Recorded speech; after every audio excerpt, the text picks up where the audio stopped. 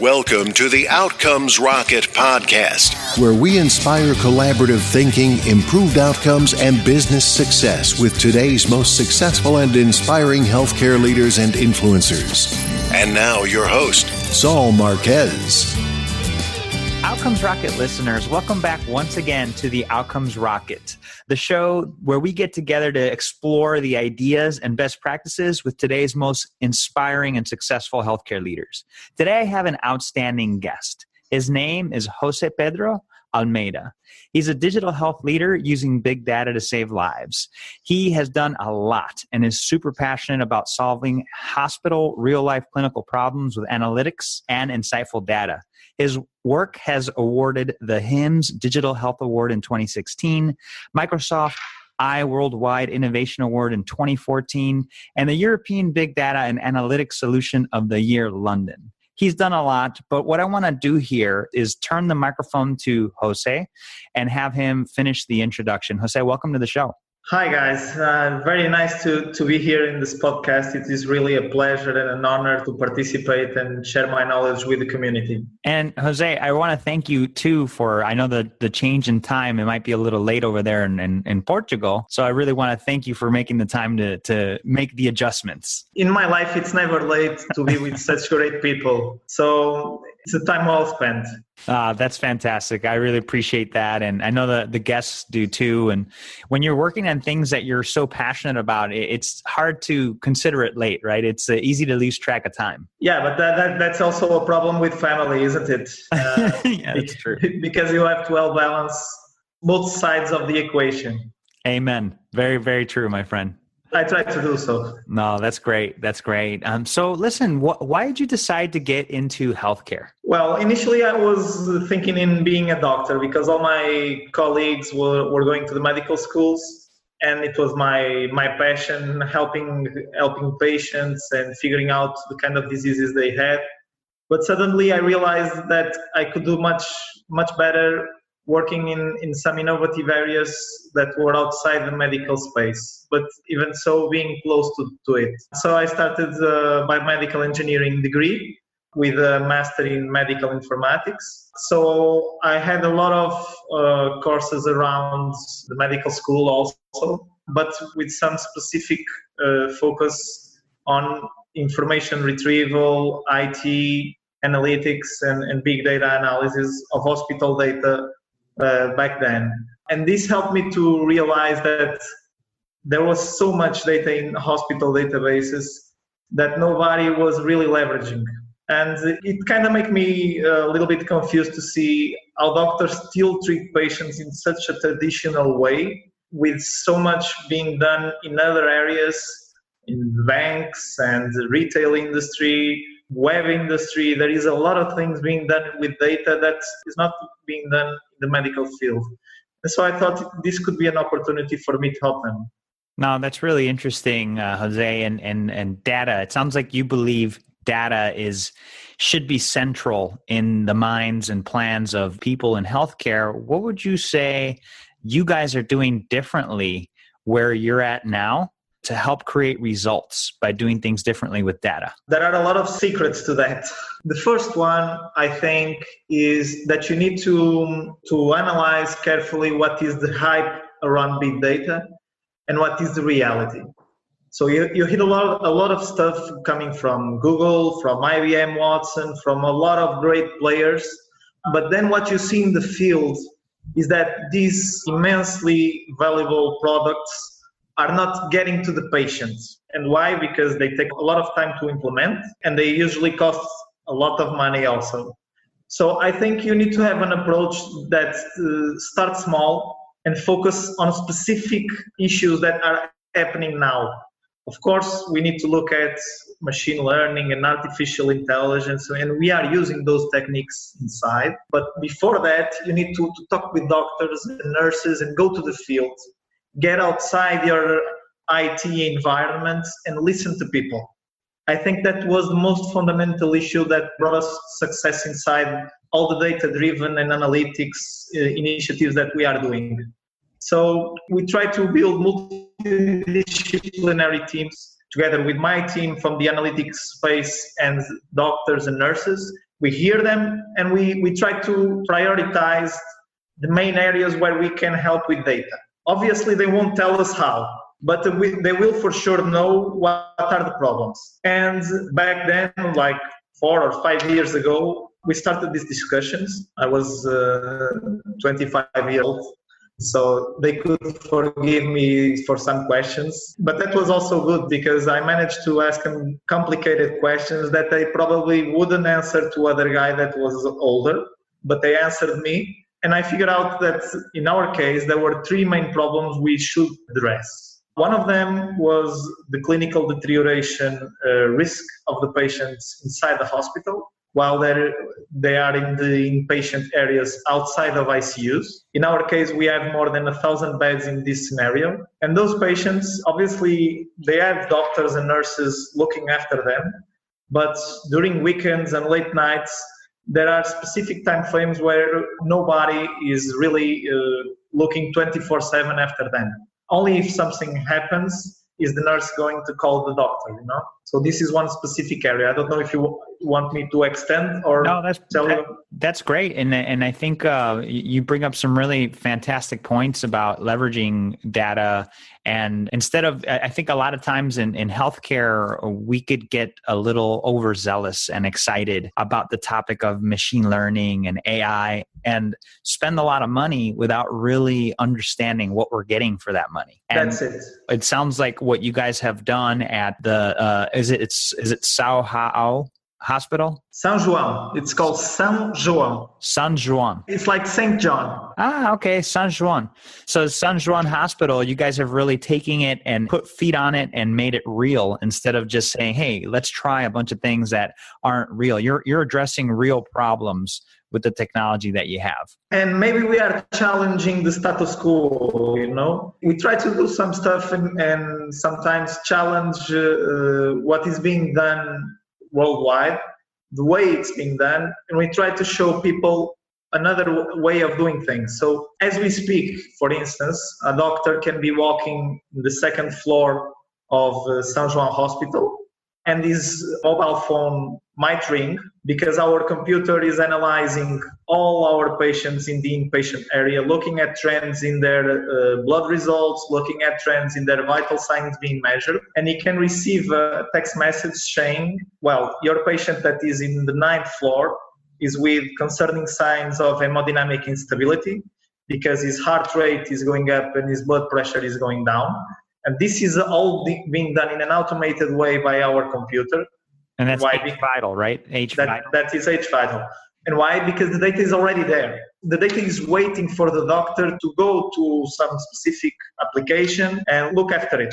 And Jose, just for a quick break here for the listeners, I had a chance to chat with Jose beforehand. So H-Vital, that's HVITAL.com, is actually a homegrown system that Jose and his team at San Juan Hospital put together that pushes information and helps predict ICU admissions 7 days in advance inside the hospital. It's a pretty cool software that they've developed, and they are doing some pretty cool stuff. And so that's the system that he's talking about there. I didn't want to use another acronym. We tend to get lost in acronyms in healthcare. And so I wanted to provide a little summary so we don't lose you all. And so, Jose, can you give us an example of how H-Vital has provided results? I think our greatest examples are about people. So I can tell you a story of a patient. This is just an example because... Yeah, we'd love to hear it. We don't hear about all the stories. They simply happen and doctors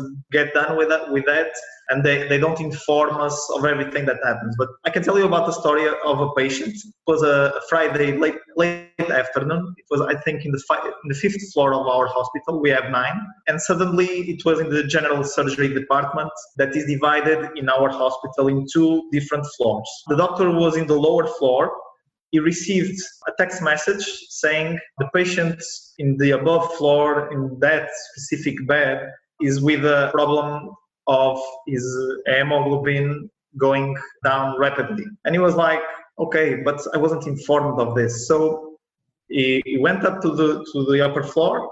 He talked with the nurses that were responsible for that patient and asked them, have you looked after that patient? I just received this text message saying that he has hemoglobin problems. Have you seen anything unusual in the patient? And they were like, we have just been with the patient 30 seconds ago, and he was perfect. He was fine. But he was like, okay, I'm going to see him. He went to see the patient. The patient was saying, I'm perfectly fine, was feeling great. And he asked for another blood result for that patient. And when the second blood result came out, he saw that the patient had an internal bleeding. Wow. That was not yet noticed. But remember, this was a Friday late afternoon. So people are getting off, they're going home. People are getting off, and the patient was immediately sent to the emergency room so we can get this problem solved. But he told us that if he wasn't alerted by our system, probably that patient would have died. But this is not a problem of San João Hospital. This is a problem of any hospital in the world. Any hospital. Totally agree. Because it's impossible to be 24/7 in front of a patient. And so these are the results we are most proud of. When we save lives, I think it's well done, this effort. I agree, Jose, and I appreciate you sharing that very real story. One of many things that could happen, whether it be internal bleeding or respiratory compromise, cardiac arrest. When patients are sick, oftentimes you can't tell by how they look or what meets the eye. You got to look deeper. And nowadays, I don't know how it is in Portugal, Jose, but in the States, the number of clinicians going into practice is lower and lower every year. And the number of patients keeps going up. And so we can no longer humanly adapt to all of the numbers. So we need systems like the ones that you guys have built at HVital to be able to implement. Now, let me ask you something. You guys built it from the inside. Why did you not leverage existing technologies to bring in? Oh, great point, because I think that's another one of our secrets. We partnered with the great guys here from Porto also. They are from an IT company called DevScope. So DevScope on development. Oh, DevScope, got it. DevScope, yeah. They are very specialized in big data analytics, but they didn't know anything about healthcare. But as they had so much experience in that area, I thought the best way to do a great project is not to buy something that's already done, is to build it from the inside.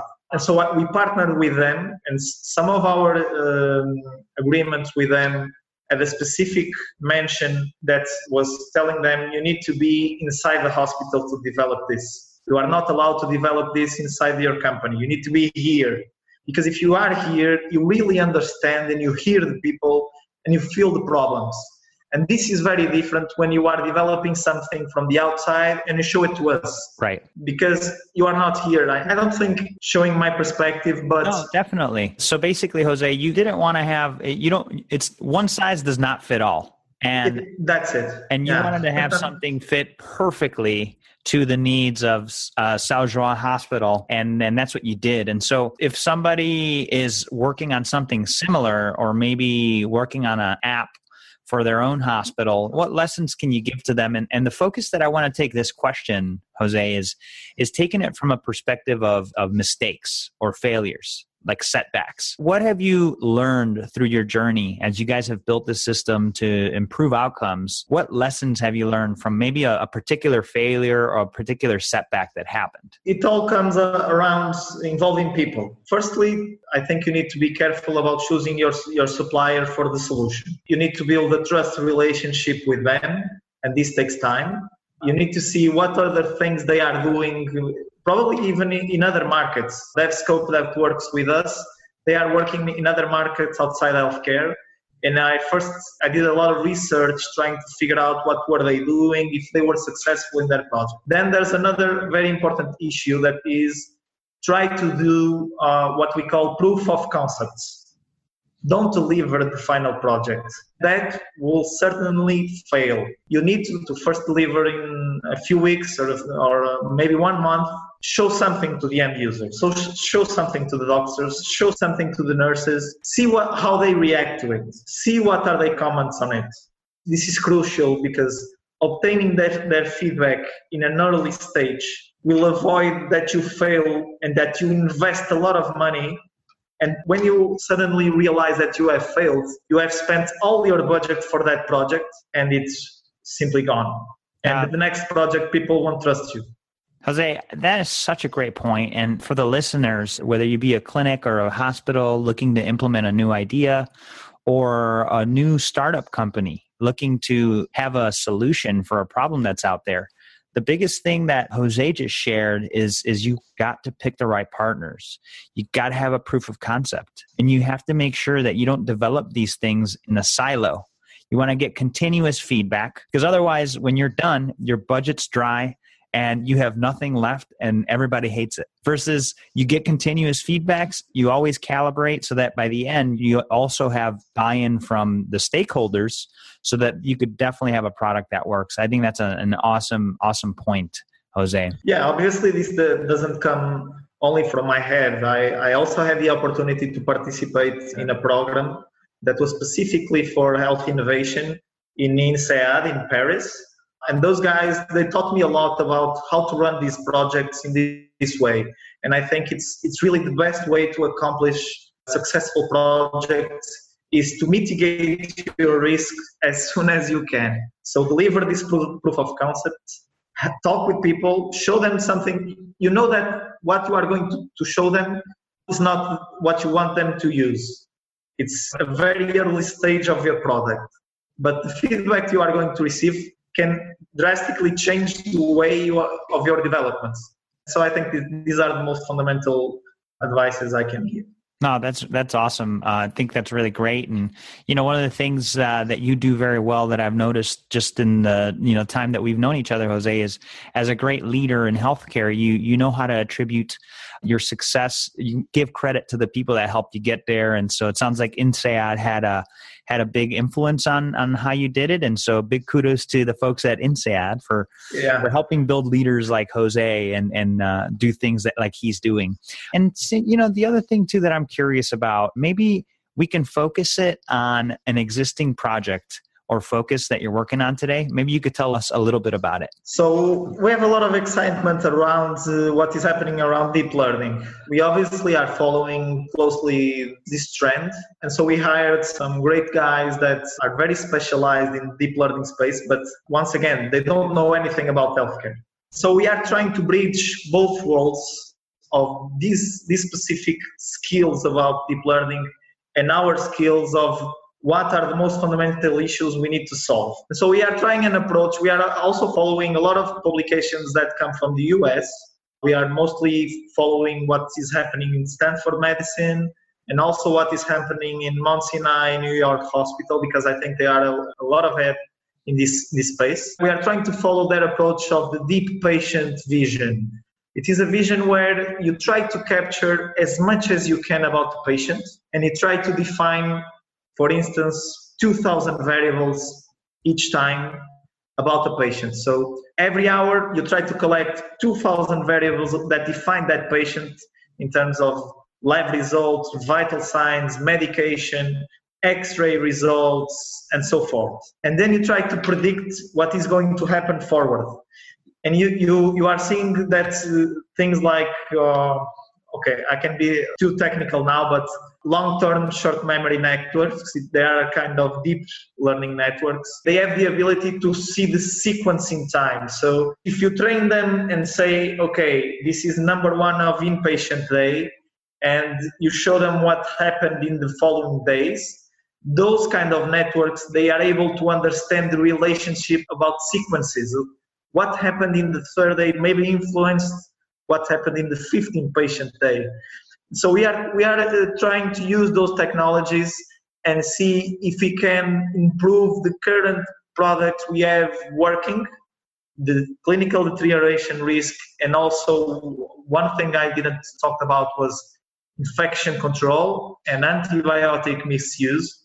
We have a lot of advances here in this space. We are trying to, with all this big data we have inside, we can see how each bacteria behaves inside the hospital in terms of their resistance in each ward, in each type of infection. We have that data in our big data warehouse, but we can also see how doctors are applying each antibiotic. When we correlate all these two worlds, we are able to suggest what is the best antibiotic the doctor should use in each ward, because we are seeing what are the antibiotics that are effective, because we have all this computational power and we are able to analyze 3 million probabilities in just a flash of a second when a doctor is prescribing an antibiotic in the inpatient area. And so we are trying to correlate both roles. One is the technical one and the advances that are happening in this machine learning area.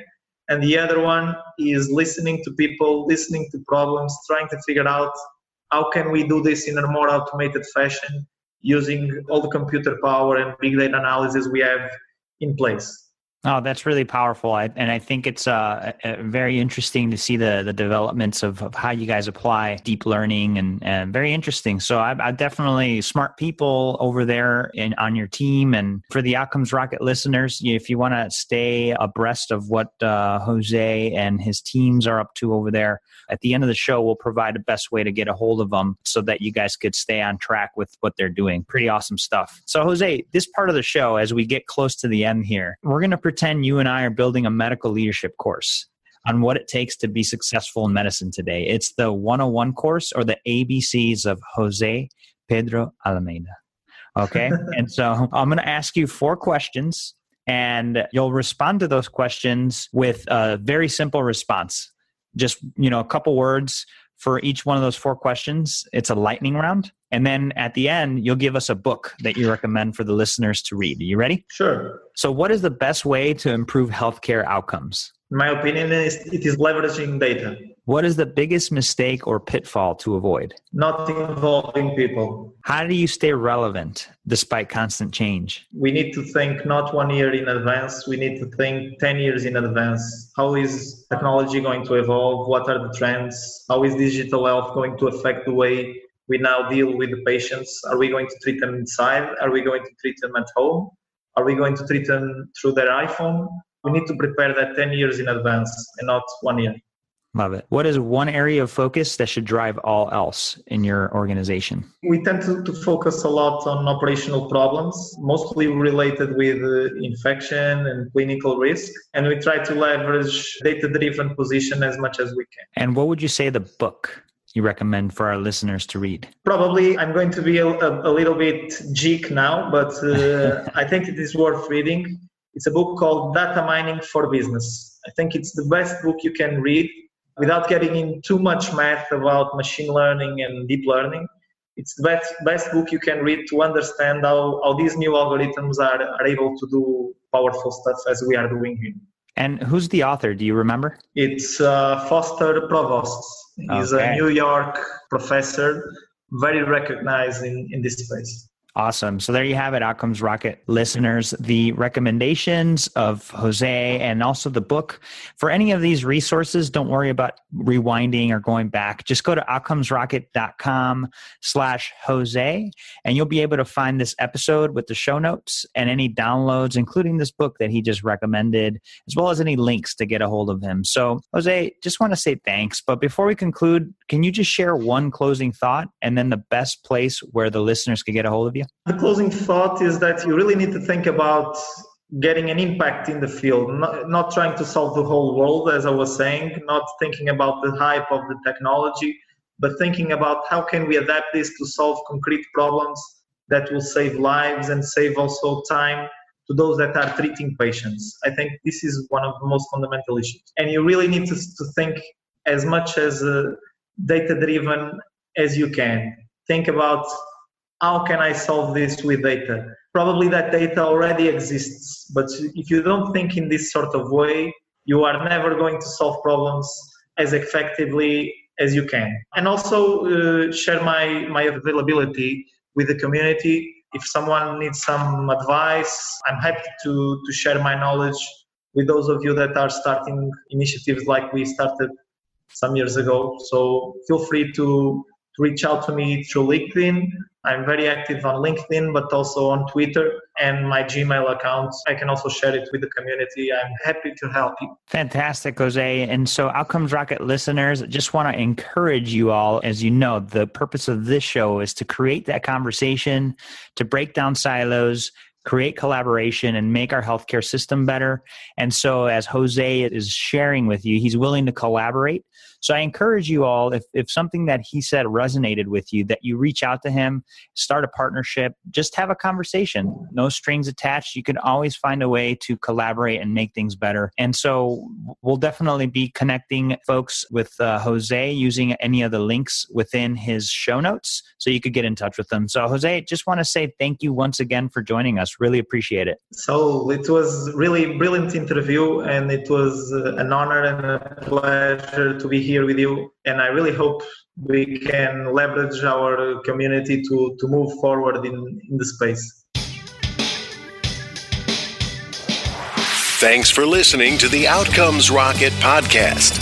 Be sure to visit us on the web at www.outcomesrocket.com for the show notes, resources, inspiration, and so much more.